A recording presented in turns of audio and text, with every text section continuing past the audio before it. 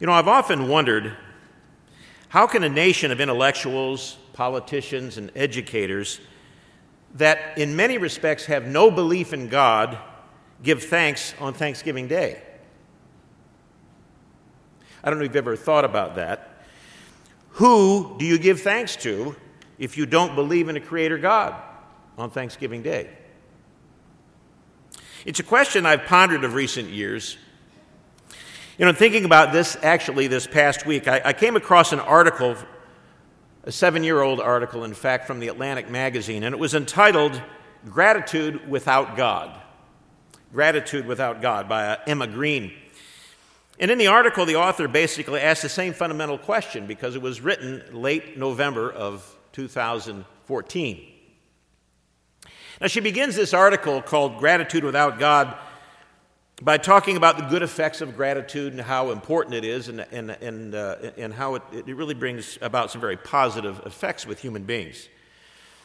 But then she addresses the stark contrast between the values and beliefs of our forefathers in this country 150 plus years ago when the earlier Thanksgivings were really established as a national holiday, and our culture today.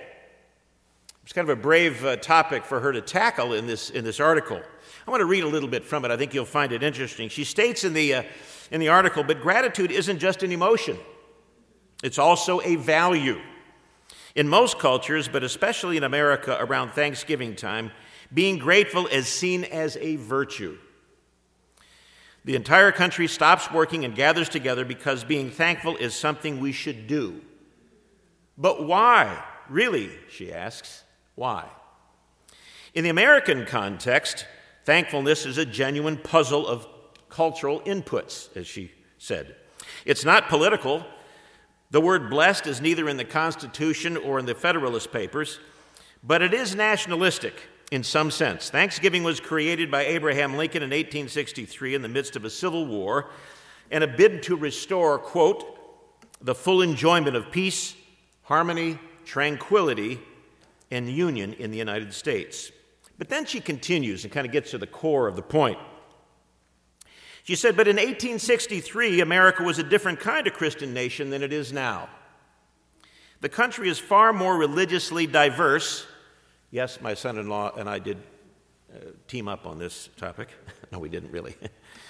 But she said the country is far more religiously diverse and culturally secular than it was when Thanksgiving was founded. Although 90% of people in the U.S. believe in, quote, God or a universal spirit, end quote, faith doesn't have much bearing on the way Thanksgiving is talked about in public life, from Butterball commercials to Macy's parade. Gratitude is the animus of those secular rituals, but the object of the gratitude is unclear. In other words, who am I thankful for? Who am I thankful to? If people aren't thanking God, who are they thanking?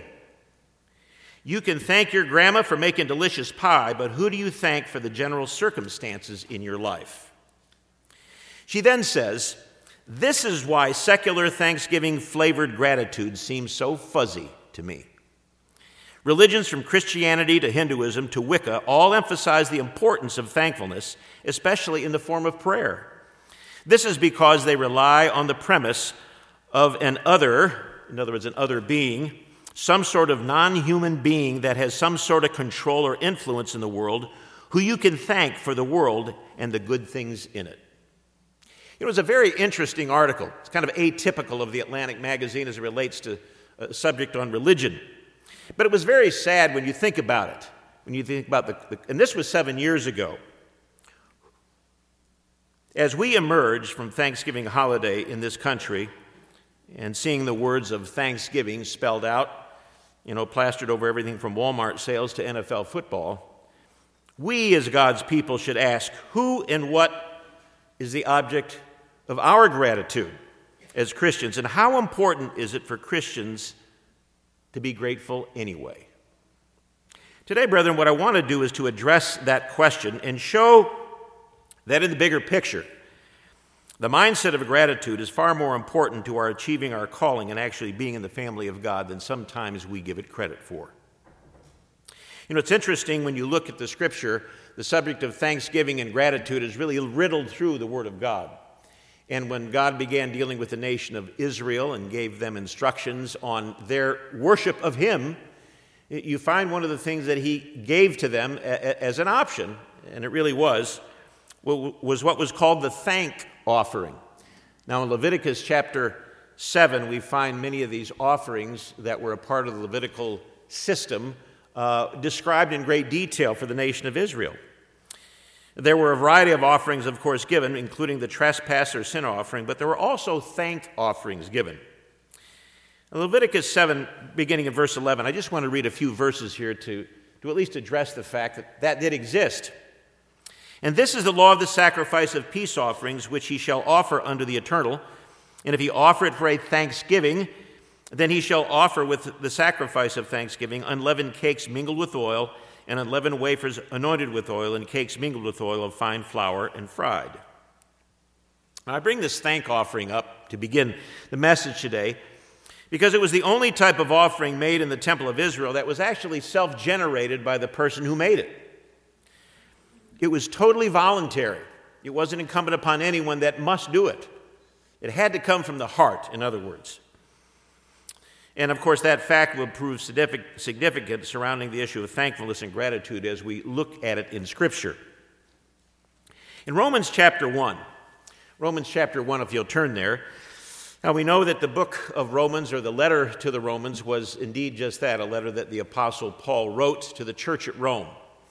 And as was the case with all of the congregations that are a part of the New Testament canon, at least of Paul's epistles, each one of these recipients of Paul's letters was unique, whether it was to a congregation in Corinth, or in this particular case in Rome, or whether it was congregations in the region of Galatia in Asia Minor. They had a target. In other words, there was an audience that he was speaking to. And when he wrote to the brethren at Rome, he understood the context of the culture that they lived in and what they had to deal with. And we know that in Romans chapter 1, he begins talking about that world that they live in. And it wasn't a very pleasant world, and it was very different from the godly world that they were called into as a part of the church. But verse 20 of Romans chapter 1 is a very well-known verse to us all, because we often will refer to Romans 1 and verse 20 as it relates to our ability to prove and to reinforce the fact that there is a God. And as a matter of fact, it's one of the scriptures that you can turn to that actually gives you a method to prove that God exists. You know, I've often mentioned in a class that I teach at Foundation Institute in this regard, and that is that, you know, sometimes people think, when we're in the church, young people may think, in particular, very young people, that, well, you want to prove that God exists? Well, give me the Bible, I'll show you that God exists. And, of course, they'll start quoting God. That means he exists. Of course, like I've tried to help the students understand, you don't prove that God exists to somebody who doesn't believe that God exists by telling him that the Bible tells you that he exists, if you understand that point.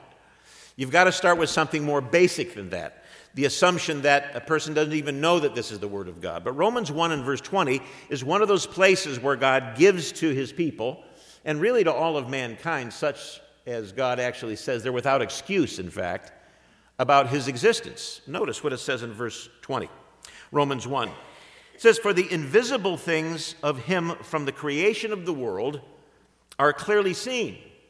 Now that seems like an oxymoronic statement, doesn't it? The invisible things are seen. Well, again, Paul's talking about an unbelieving world that the brethren at Rome were a part of. They came out of and were called out of a world that didn't believe at least the God of Abraham, Isaac, and Jacob. They worshiped their very emperors. And of course, the life and lifestyle that was reinforced in the Roman culture was horrific. And the members knew that. And I would suspect that some of the members in the early church there felt a bit intimidated about the culture that they lived in. But Paul was trying to encourage them in much of what he had to say and to help them appreciate the uniqueness of them as a church of God and as their calling. But he says here, "For the invisible things of him from the creation of the world are clearly seen." How? Being understood by the things that are made.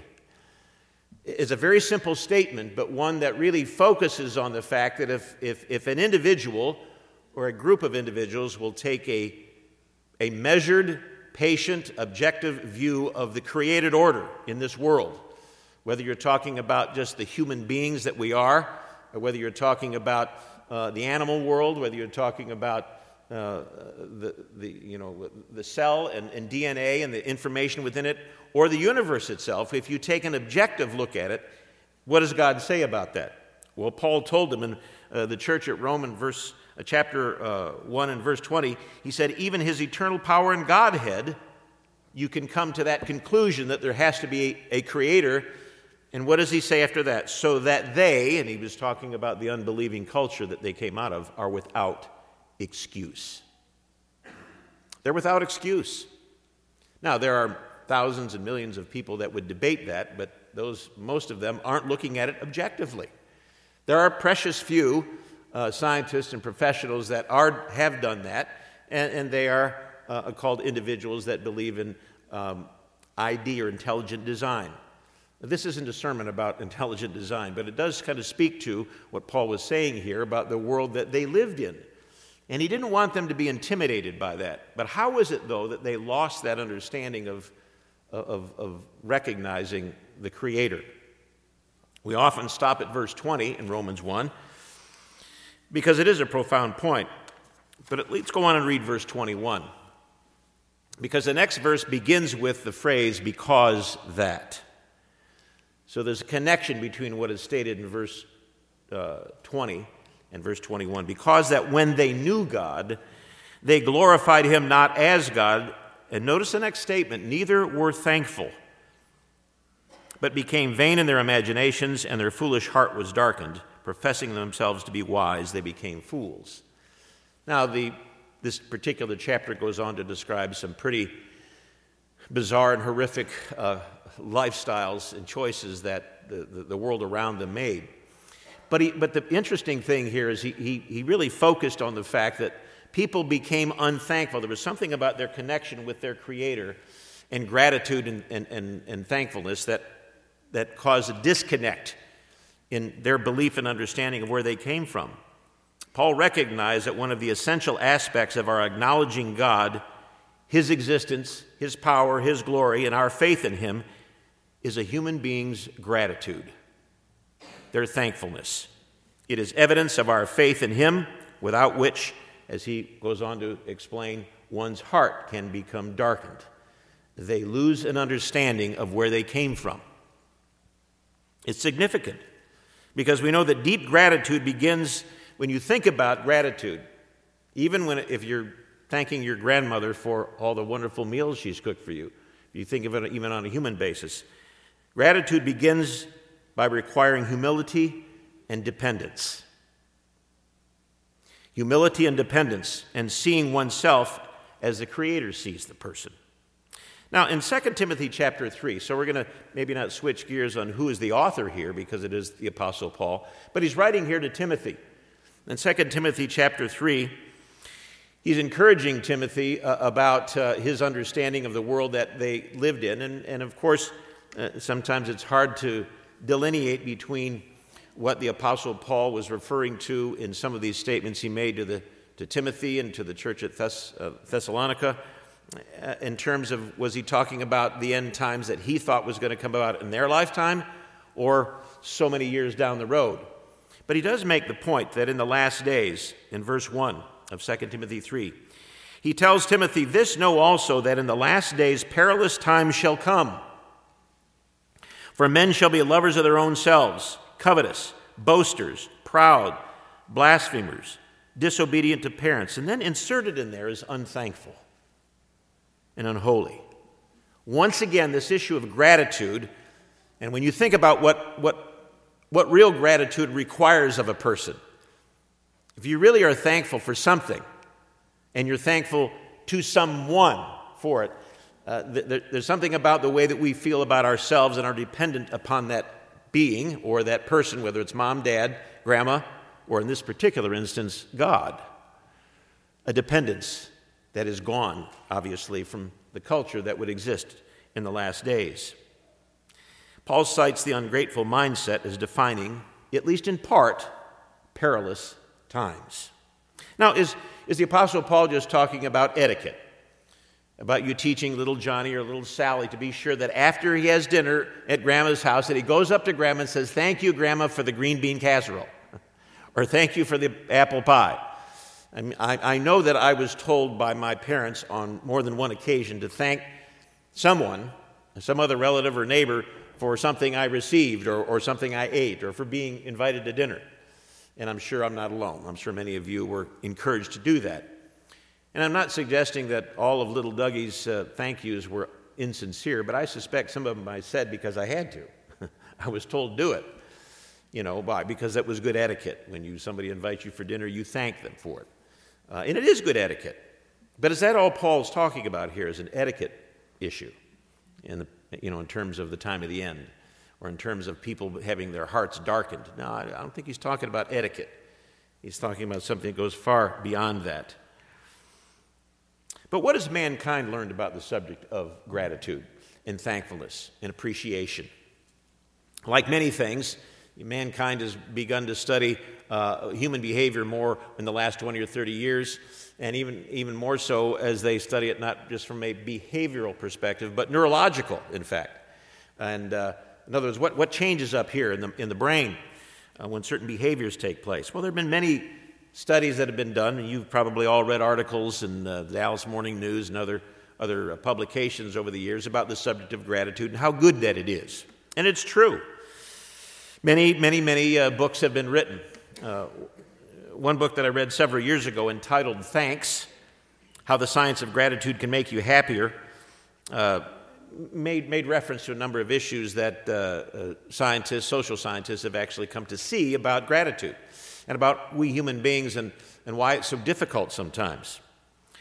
But it is true that an increasing number of psychologists and neurologists, experts, have done research on the subject of thankfulness and gratitude, and they claim that living a life of gratitude and thankfulness will diminish, if not eliminate, depression in the lives of some people, believe it or not. Elimination of suicide, increase happiness, improve success in one's marriage, and improve one's health through diminished stress. Sounds like a good thing to do, doesn't it? There are medications out there that will claim to do some of that temporarily, give the illusion of it for a while anyway, and sometimes people have to take medication in severe cases of certain mental health issues. But my point is simply this, that for all of the time and effort that's been put into the research that's been done over the years, they've come to understand some remarkable things about gratitude, about thankfulness, when it's really there inside a human being. I want to read just one or two quotes from this particular book that I read some years ago. And it's on the subject of the law of habituation. Now, habituation is just a fancy word for something being habitual, something you do all the time. But page 41 of this book entitled Thanks, it says, "We," speaking of we in the United States, "arguably live in the most affluent nation and society history has ever known. But people are less happy. Studies show that the misery index of depression and suicide have risen in recent years in this country. That was true 10 years ago, and it has continued to be true today. One reason that material blessings do not increase happiness is because of what's called adaptation. Adaptation. As humans, we have the amazing ability to adapt to ongoing circumstances, whether they be more difficult circumstances that we eventually will adapt to, and that's the kind we don't want to adapt to. we may have to sometimes, or the abundance side of it. We human beings get used to what we have, and if it's affluence, we get used to it. And it becomes the baseline of expectation of our lives. So when someone puts in front of you the opportunity to go and serve at one of the church's youth camps in Africa, and then you go on to explain to them, well, here's your sleeping situation, here's your bathing circumstances, here are the limitations there, and all of a sudden, some, not all, some will say, you know what, I don't think I'm interested in that right now. It's or camping. I want to ask how many of you in this room used to camp when you were first married, but now the wife has told the husband, camping's done. Our camping is going to be Holiday Inn or better. from here on out.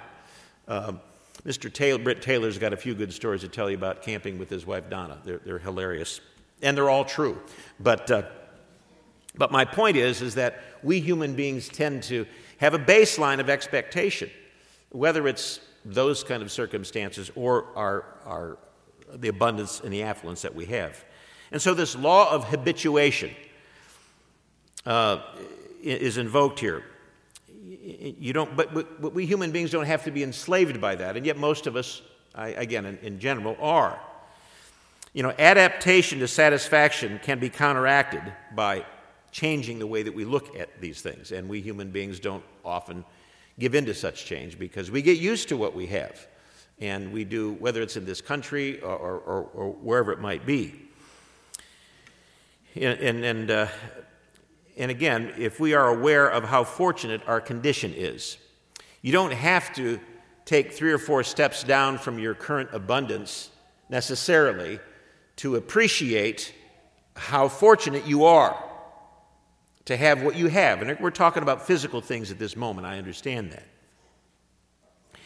It's not someone else reminding you of that, but you being aware of and being grateful for the things that you have.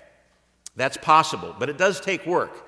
Like anything else that's good, it takes effort to do what I'm talking about and to do what this book was reflecting.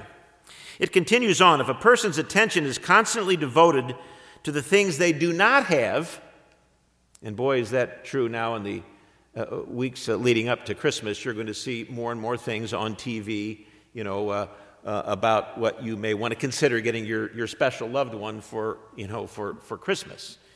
I was pretty amazed a couple of years ago when they had this, this young couple, and he comes out and it gives his wife, he's come out to the front, and there's this beautiful, SUV, ruby red SUV, brand new, all wrapped up in a bow, and he's so grateful to give his wife that, and she does him one up, she comes over here and she gives him this, four-wheel drive pickup truck with all the bells and whistles on it. Each of these vehicles are probably $50,000 or more. And that's on television, when most of us are watching this, and the average American probably isn't going to do that, but that kind of plays to where we are in this country and the issue of things we don't have that we want. And of course, this time of year, the irony in my way of looking at it is that on Thanksgiving Day, when you consider and take a read of what Abraham Lincoln wrote on October the 3rd, 1863, in advance of what would be the first national Thanksgiving, and you read what he wrote, there's such a contrast between that and Black Friday and all of the things that we Americans are doing to buy gifts for ourselves or for loved ones and all the things that are going on. There's it would give you whiplash, if nothing else. But if a person's attention is constantly devoted to things they don't have, they will be unlikely to focus on appreciating the blessings that they do have.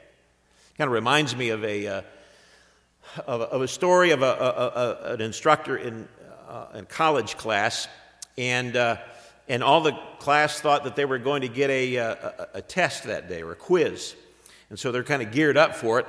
And he handed out the paper to everyone, and on one side, both sides were blank, except on one small section of one side of the 8.5 by 11 white sheet of paper was a black dot, a black circle, all colored in.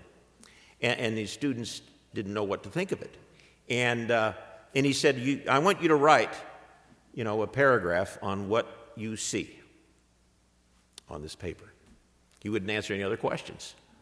And so, they dutifully churned out their paragraph and turned it in, and he read them in front of everybody. And most of the paragraphs were this detailed explanation of a black dot in the southwest corner, 2 inches from the left and right, an inch from the bottom. It was a description of the black dot. And of course, he made the point with them, and it makes this point, I think, quite well, is that we tend to focus on the dark dot and not all the bright light of the other things, And he used that to make the point that we human beings tend to do that about life often, rather than looking at the things that are good and that the light shines on in a positive way. Research has shown that grateful people are less likely to base their happiness on material possessions. As someone told me once, they don't hurt much having material possessions, but grateful people don't rely upon that. They are less envious of others, and they're less likely to measure success in terms of material gain, in fact. And when you think about those 3 points alone, people, let's just assume for a moment that everyone in this country, the United States of America, they didn't base their happiness on material possessions. No one did. I know that would be a miracle, but let's just assume that's the case. And that envy that people had, whether envy of people or envy of what people had, plummeted, and that people did no longer measure their success in terms of material gain. How would that change our society if that were true of everyone? I mean, you think about the impacts of that in business, in relationships, within families, between countries. Of course, in this case, I've asked you to just consider it for this country alone. It seems unlikely, and I know that. A more recent book entitled The Gratitude Project, which just published last year, it as well contains articles and essays from research and neuroscience about the subject of gratitude. And, of course, that in showing the potential impact that gratitude can have on society, so this is, be mindful of this, some of what I'm going to read to you is kind of the conclusions that many social scientists are coming to about their understanding of appreciation, of thankfulness and gratitude in human society after having studied it for 20, 25 years. And here's what they say. Gratitude is one of the most scientifically backed practices in positive psychology. Now, positive psychology is a buzzword that the APA picked up on several years ago as a type of psychological research. It's positive stuff. And so, as this says here, it's one of the most scientifically backed practices in that arena. It may not be able to solve every personal problem. However, we do know that it orients our brains towards the positive and the social, those nourishing resources that already exist around us. We know that it helps combat the brain's tendency to focus on the negative and get used to good things. And it might just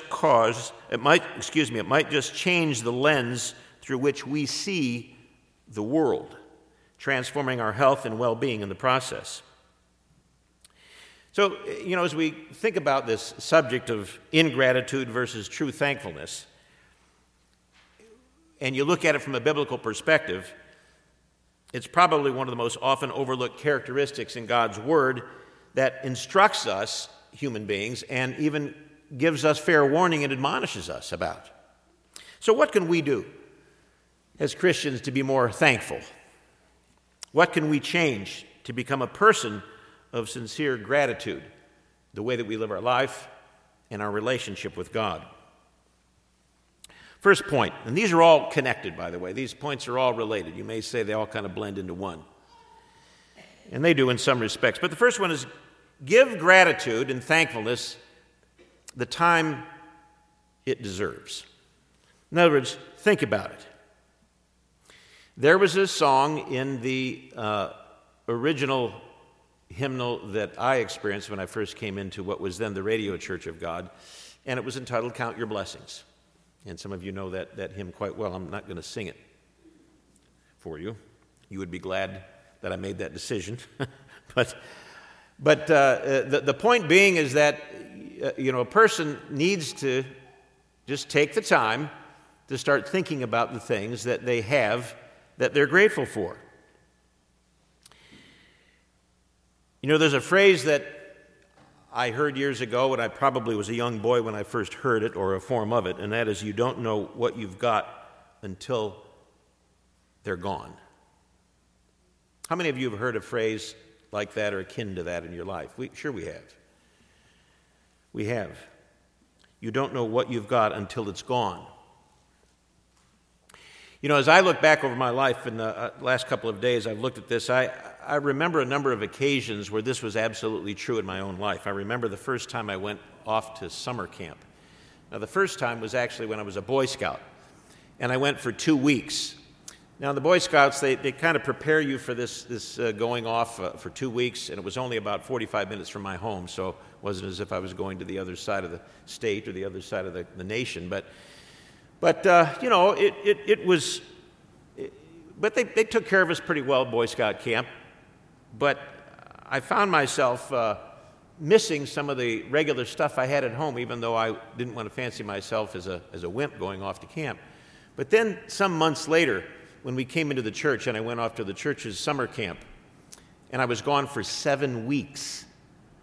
And again, it was a great experience. At age 14, a great experience. I will never forget it, and it had an impact upon me, which never left me.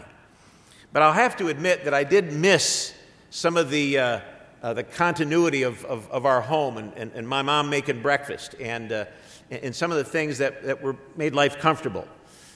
It wasn't an earth-shattering event, leaving and going to camp for 7 weeks. As I said, it was a great experience. But I remember the feeling that way.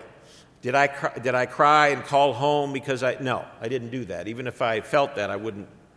I was too vain and proud as a 14-year-old to let that happen.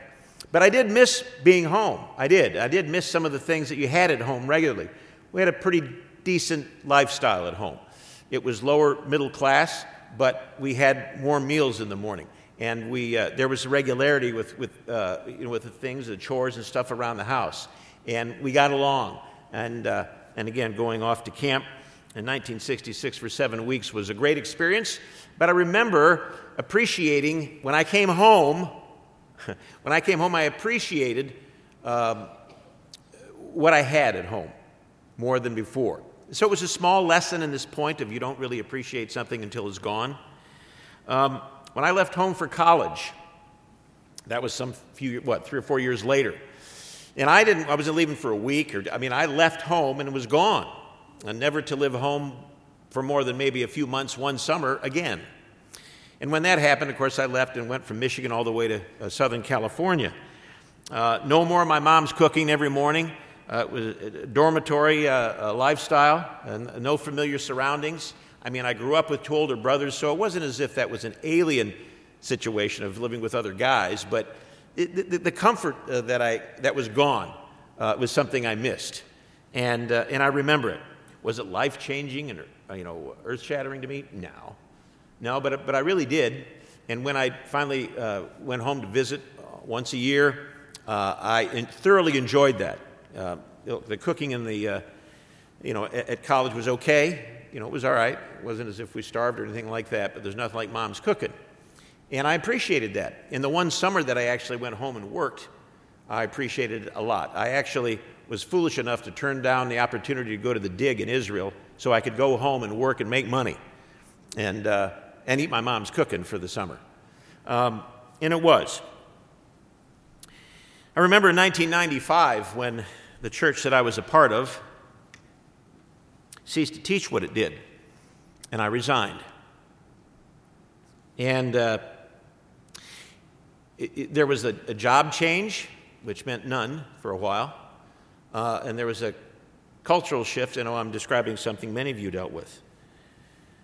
But like a lot of things, this had to do with my core beliefs in appreciating the opportunity to worship God in a particular way because of what it focused me on as an individual, as a Christian. And that changed, and I became to appreciate what I knew and what I understood so much more. I thought I did before, but when it was gone and we had no place to go for a short while, for some few months to keep the feast in particular, but that all changed in time. And then some years later, even though I had been married then at this point in time for almost 25 years or so, when my mother died, I hadn't lived at home. I actually married a gal that was a good cook, a great cook, and Tanya and my mom were really close buddies. That doesn't always happen with your mother-in-law, but it happened in our case. My wife and my mom were very good friends, and they really did get along well, and there was more laughter in the house when my mom came to visit than at any other time. And a lot of good food, I may add. It came back to the food issue. That was one of my many weak spots. And our kids, loved it when Grandma Horchak was able to come and spend time with them. But when she died in 1999, there was no more visits from Grandma, no more cooking, no more laughter that came from her or generated from her presence. And, like many of you in this room who have had parents, my father died 6 years ago now as well, but you learn to appreciate what you had more when they're gone, even if it's temporary, as it was early on when I went to camp. But each one of those experiences helped me, at least for a while, to value that which I lost. Now, there's a phrase that they say that the phrase, people, you don't know what you've had until you've lost it, that it's not the complete phrase. The total phrase is people say you don't know what you have until it's gone, but the truth is you knew what you had, you just never thought you'd lose it. You never really thought you'd lose it. And that was particularly true when I was younger. You kind of think that some of this good stuff that you have, these things you experience, are going to go on forever. But life does change. And that entitlement mentality, what I mean by that is, it's part of what we have, it's part of what we enjoy, and that's my baseline. We fail to deeply appreciate sometimes what we do have. And that's particularly true with younger people. I speak to that because I know myself, when I was younger, I thought more that way. And, when you're a teenager and your parents are trying to encourage you to appreciate things now, sometimes it can just be words, sometimes. And it takes some experience in a young person's life for them to be jolted into realizing just how much they really do have.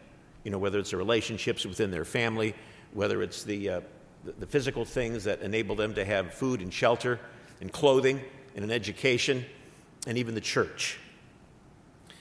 But setting aside time daily to recall things that we're grateful for actually helps all of us to weave that into the fabric of our lives, because that's the only way that the subject of gratitude and thankfulness is going to be of value to any of us in the long run. So how is that done, though? Is it really just making a list? People do it different ways. Some may take notes, some people have a journal. But the important thing is having a daily regimen. The act of writing things down, translating thoughts into words. And of course, I would suggest, particularly to young people or anybody here, don't repeat every day. If you're going to have this gratitude journal, don't repeat every day, I'm thankful for my dog, I'm thankful for my car, and I'm thankful for my bed. And then on Tuesday, I'm thankful for my dog, I'm thankful for my car, and thankful for my bed. You may be thankful for those things, but what we're talking about is drilling down more than those obvious things that may be on your mind. I'd like you to turn to Luke 18, if you would. Luke chapter 18. And see if we can see a contrast here in these two individuals that are referred to by Jesus Christ in this example. Luke 18, verse 11.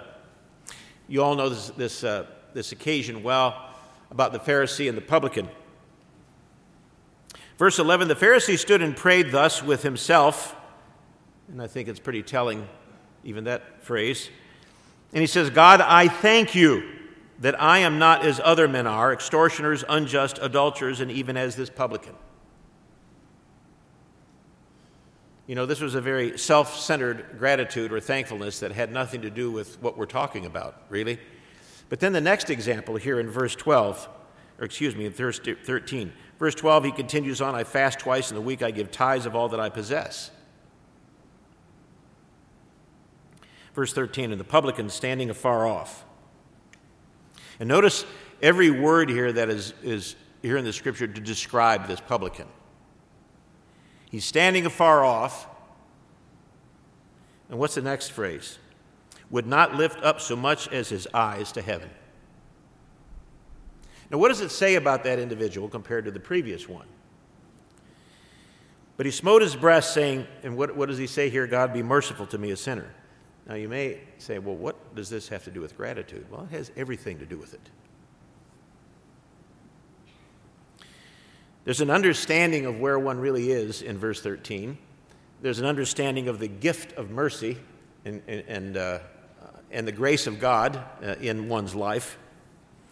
The publican knew he was grateful for life, forgiveness, for mercy. The other did not.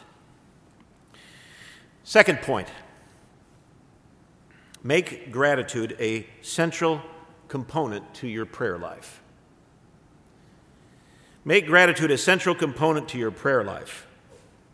I'd like you to turn to Philippians chapter 4. Philippians chapter 4. And of course, this is another one of the letters that the Apostle Paul wrote to the brethren at Philippi. And clearly, by what we read in Philippians, we know that this was a group of brethren that, maybe unlike what we find in 1 Corinthians, this is a group of people that had a lot of things positively going for them as a collective group in terms of their focus on one another. And Paul was encouraging to them.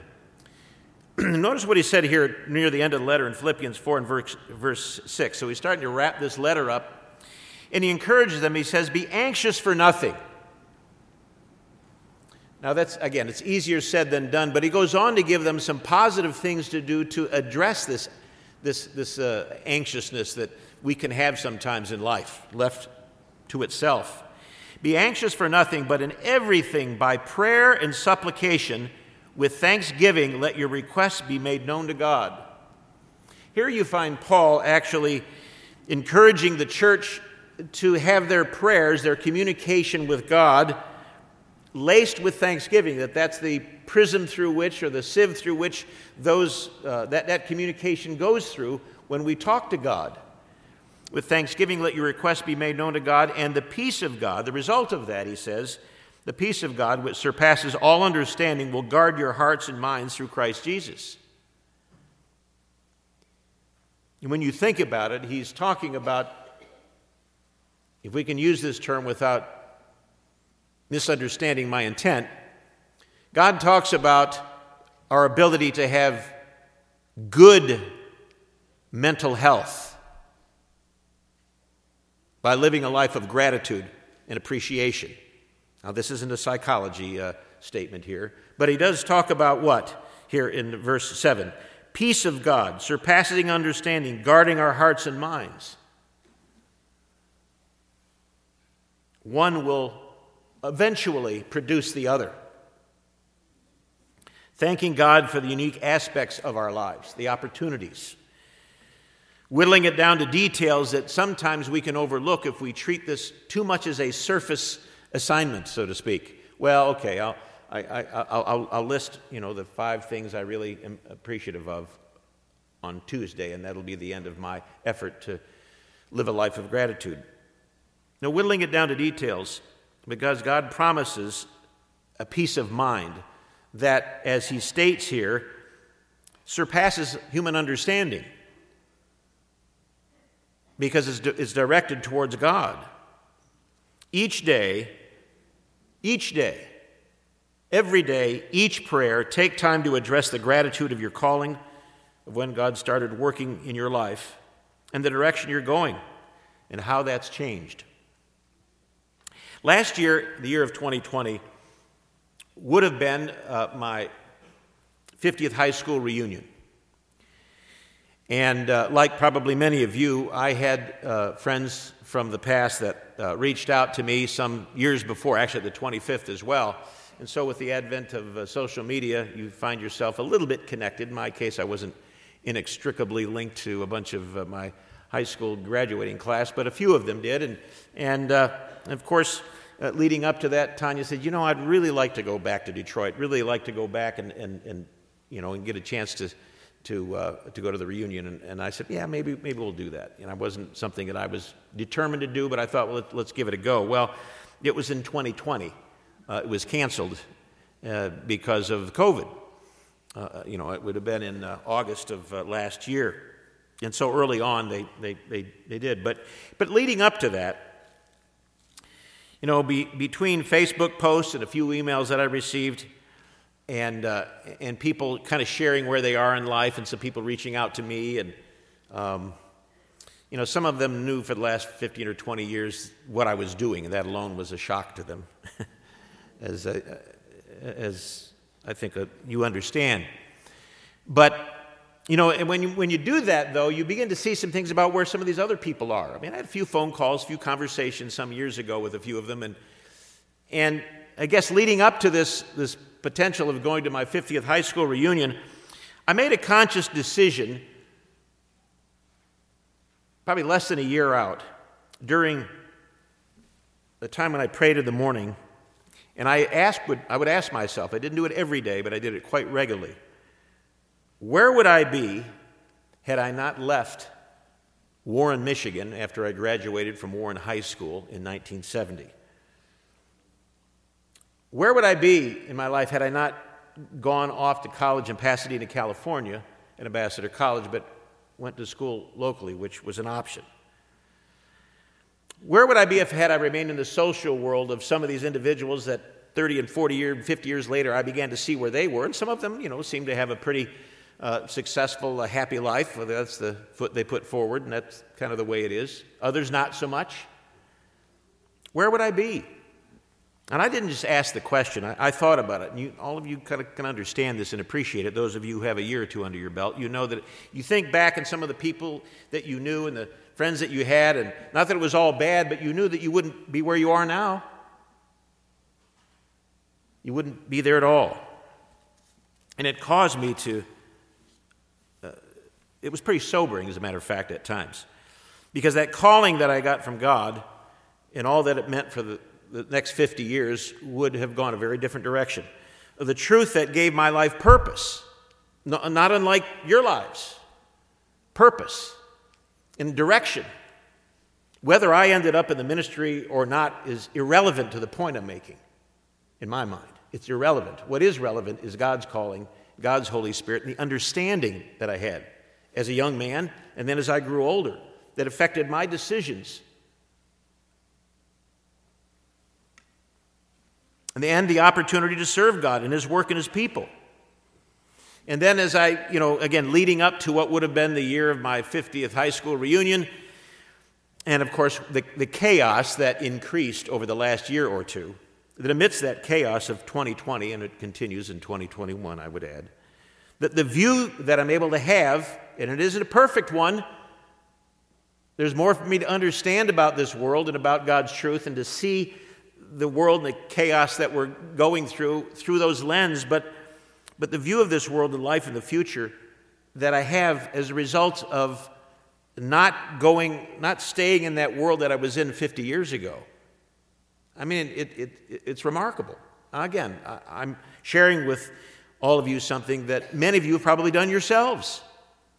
And sometimes that happens when you get an email from or a phone call from or an instant message from somebody you haven't seen in 50 years from high school.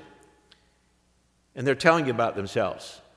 And, again, some of those stories are maybe good in that sense, and others just off the wall. And you realize how fortunate you are. How fortunate you are. Weave gratitude and thankfulness into your prayer life every day. But you have to make a conscious choice to do that. Now, last point I want to make. And again, as I said, these things are all linked. Make gratitude a way of thinking, a way of living, not an event. Not a motivation as a result of a sermonette or an article that you read. You can start thinking about it more, but it needs to be a part of the way that we think. A part of the way that we think. Philippians chapter 4. Also, we read from Philippians 4 just a few moments ago, but it's interesting when you think about it. Early we read a few moments ago about how having our prayers really laced with thanksgiving. And then we find this comment that Paul makes in verse 8 of Philippians 4 and verse 8. He says, "Finally, brethren," and I think back to when I first read this and exposed to these words of the Apostle Paul, I thought these words seem a little bit naive. Now let me read through this and maybe you might be able to understand from a carnal perspective, because that's how I initially looked at this, why I may have thought that. "Finally, brethren, whatsoever things are true, whatsoever things are noble, whatsoever things are just, whatsoever things are pure, whatsoever things are lovely, and whatsoever things are of good report, if there is any virtue, and if there is anything praiseworthy, meditate, think about these things. Now, Paul's talking about making a conscious choice to focus on the positive, good, uplifting, edifying things in life.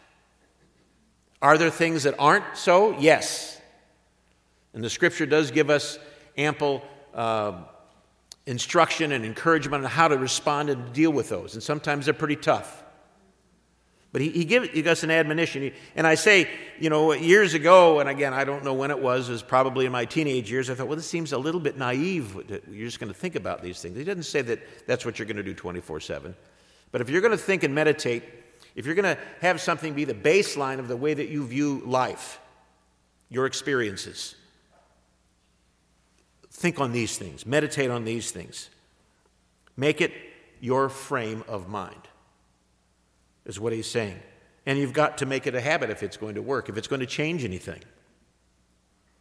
Notice in Colossians chapter 3. Colossians chapter 3. Here we find the Apostle Paul writing to the church at Colossae. And again, he talks about this issue of being thankful. And you'll notice that virtually all of these occasions when Paul talks about being thankful, he's not usually talking about being thankful for a particular event and a particular issue. That may be true on a few occasions, but he talks about a broader perspective on life and the way that we think. Notice verse 15 of Colossians chapter 3. Colossians 3, verse 15. And let the peace of God rule in your hearts, to the which also you are called in one body. And be you thankful. Let the word of Christ dwell in you richly in all wisdom, teaching and admonishing one another in psalms and hymns and spiritual songs, singing with grace in your hearts to the Lord. And whatsoever you do in word or deed. Now, this is a very specific instruction. Whatever you do, whatever you speak, whatever you act upon and do all in the name of the Lord Jesus, giving thanks to God and the Father by him.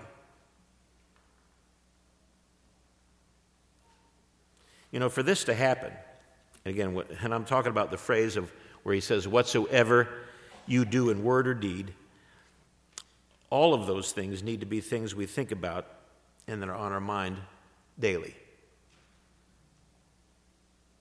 I would submit to all of us that if our minds are not one, and our focus is not one primarily of gratitude at this point, and I'm not one to judge to whom that may be, or with whom that may be true. I know most of you, and I think my experience is that most everybody I know, at least at times, have been thankful and people have expressed gratitude in the way that they live their lives. But these are things that are only going to be of value to us from a spiritual perspective if we make it a part of who we are. And from the various earliest days of God's servants developing a relationship with their Creator, thanksgiving and gratefulness proved central to it. From the very earliest days. You go back to the book of Genesis, and there was a sacrifice. One was accepted and one was not. And when you read what it says in Hebrews 11 about Cain and Abel, we have every reason to believe that one had to do with an attitude towards his Creator. Abel appreciated. It's there all the way through it. Psalm 100.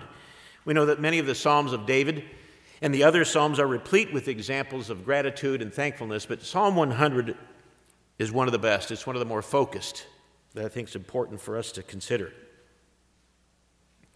Psalm 100, verse 1. Make a joyful noise unto the Lord, all you lands. Serve the Lord with gladness. Come before his presence with singing. Know you that the Lord, he is God. It is he that has made us, and not we ourselves. We are his people and the sheep of his pasture. Enter into his gates with thanksgiving. and into his courts with praise, and be thankful unto him, and bless his name, for the Lord is good, his mercy is everlasting, and his truth endures for all generations. You know, brethren, as we look to the future, and that's something that is sure, it's coming, and it's important, I think, that whenever we speak about such things as that can seem so mundane as gratitude and thankfulness, that we consider the future, our own future, and the future of the world that we are in and the age that we are in. The book I referred to, the latest one called The Gratitude Project, which was just published some months ago, towards the end of the book, the last chapter is entitled, Is Gratitude the Path to a Better World? Let me read this quote. Violence springs from the root of fear. Fear that there may not be enough for all, fear of others as potential competitors, fear of foreigners and strangers. But the grateful person is fearless. Thereby he cuts off the very root of violence. Out of a sense of enough, he is willing to share and thereby tends to eliminate the unjust distribution of wealth that creates the climate for violence. Fearlessly, he welcomes the new and the strange, finds himself enriched by different views. Thus, grateful living takes away the main reasons for exploitation, oppression, and violence. Through sharing, universal respect, and nonviolence, it proves the basis for a healthy society and a world with a chance to survive. Now, I realize that a few of the words in this phrase that I just read smacks of a different worldview than we may have. But the issue of a change in the human heart is central to what they say at the end of this book. When I read this, really is the last paragraph in the book, I thought basically what they're asking for, what they're putting forward, is a miracle. A miracle that isn't going to happen on its own. It's not going to happen because of a book that's published that made no mention, by the way, of God, except that God may be an entity that somebody may look to. Mankind realizes something has to change within us as human beings if we are to have a chance to survive. People know that. They understand. In Jeremiah chapter 30, we see evidence of gratitude during the millennium. After Jesus Christ returned to this earth, after this age that we're currently in, this present evil age, has ended, and that new age has begun, we see in Jeremiah chapter 30 evidence of gratitude, and for good reason. Notice Jeremiah 30 and verse 10. Jeremiah 30 and verse 10. Therefore, do not fear, O my servant Jacob, says the Lord, nor be dismayed, O Israel, for behold, I will save you from afar, and your seed from the land of their captivity. Jacob shall return and have rest and be quiet, and no one shall make him afraid. And verse 18, thus says the Lord, behold, I will bring back the captivity of Jacob's tent. So God's talking about a time in the future when Israel, and we're not talking about the nation of Israel there in the Middle East right now, we're talking about all of what is entailed in the 12 tribes of Israel as they are scattered throughout this world and even in Europe and this country, that they will be brought back and have mercy on his dwelling places, and the city shall be built upon its own mound, and the palace shall remain according to its own plan. Then out of them shall proceed thanksgiving, and the voice of those who make merry. I will multiply them, and they shall not diminish. I will glorify them, and they shall not be small. God is talking about here something that motivates God from everything we read in the Scripture almost more than anything else, a desire to restore people to the life that he intended them to have, of bringing many sons to glory. Yes, he starts with Israel, but it eventually reaches the whole world. So what we find being referred to here, this is the outcome of God's way being embraced by people who before that did not understand it. And when they understand the truth of God, when they understand the purpose for human life, they're grateful.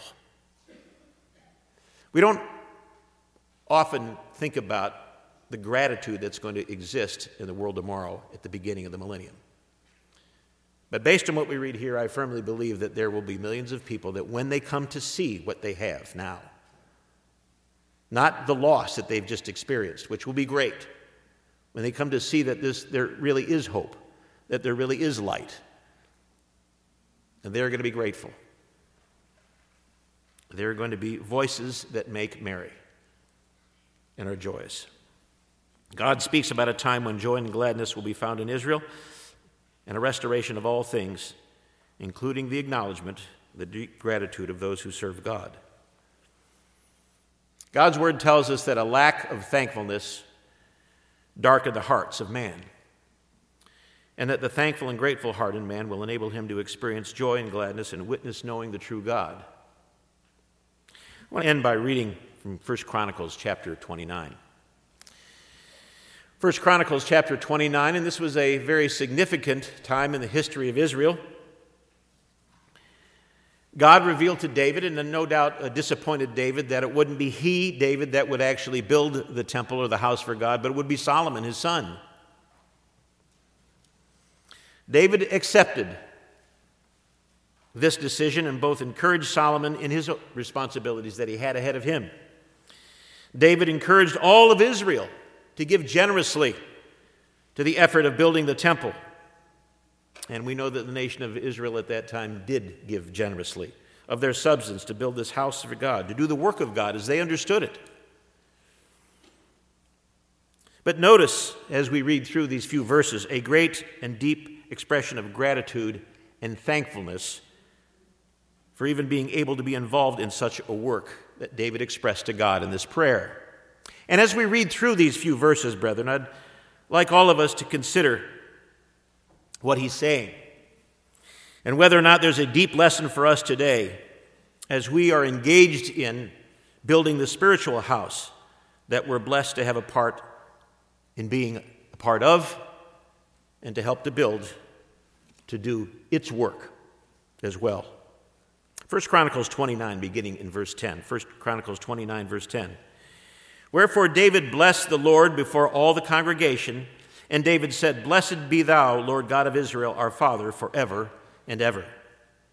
Thine, O Lord, is the greatness, and the power, and the glory, and the victory, and the majesty, for all that is in heaven and in earth is yours. Yours is the kingdom, O Lord, and you are exalted as head above all.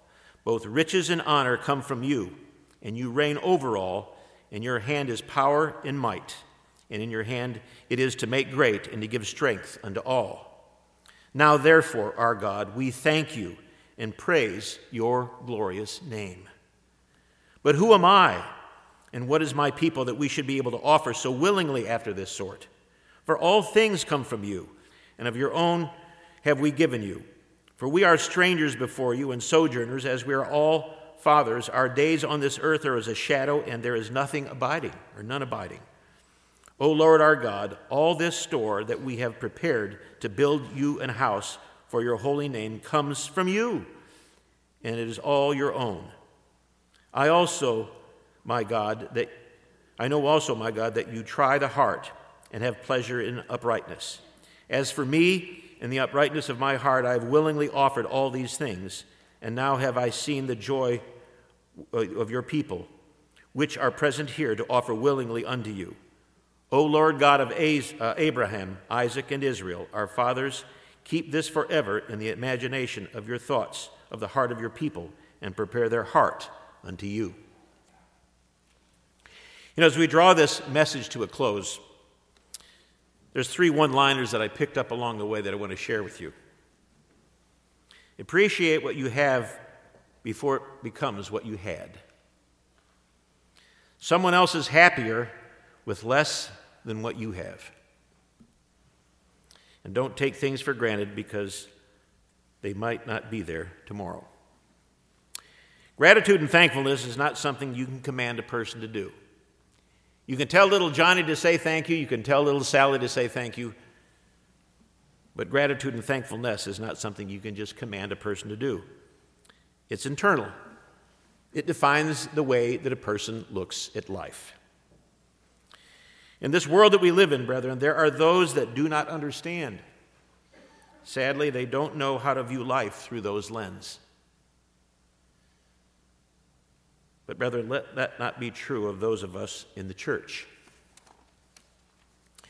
Two people can live in the same house, eat the same food, breathe the same air, attend the same church, be convicted about the same fundamental teachings, can wear the same clothes, drive the same roads, hear the same sermons, and read the same chapters in Scripture. And yet those same two people can have a distinctly and powerfully different view of life and the world. They can have a dramatically different experience and perspective on their lives and a very different level of happiness and purpose, and can experience a very different outcome of success in their pursuit of their calling, based to a great degree on whether or not they have a mind defined by sincere appreciation of the good things, that they have an approach to life of thankfulness, and whether or not they have a relationship with their God and Creator, a relationship that is based on a deep and sincere gratitude for life, their purpose, and their calling.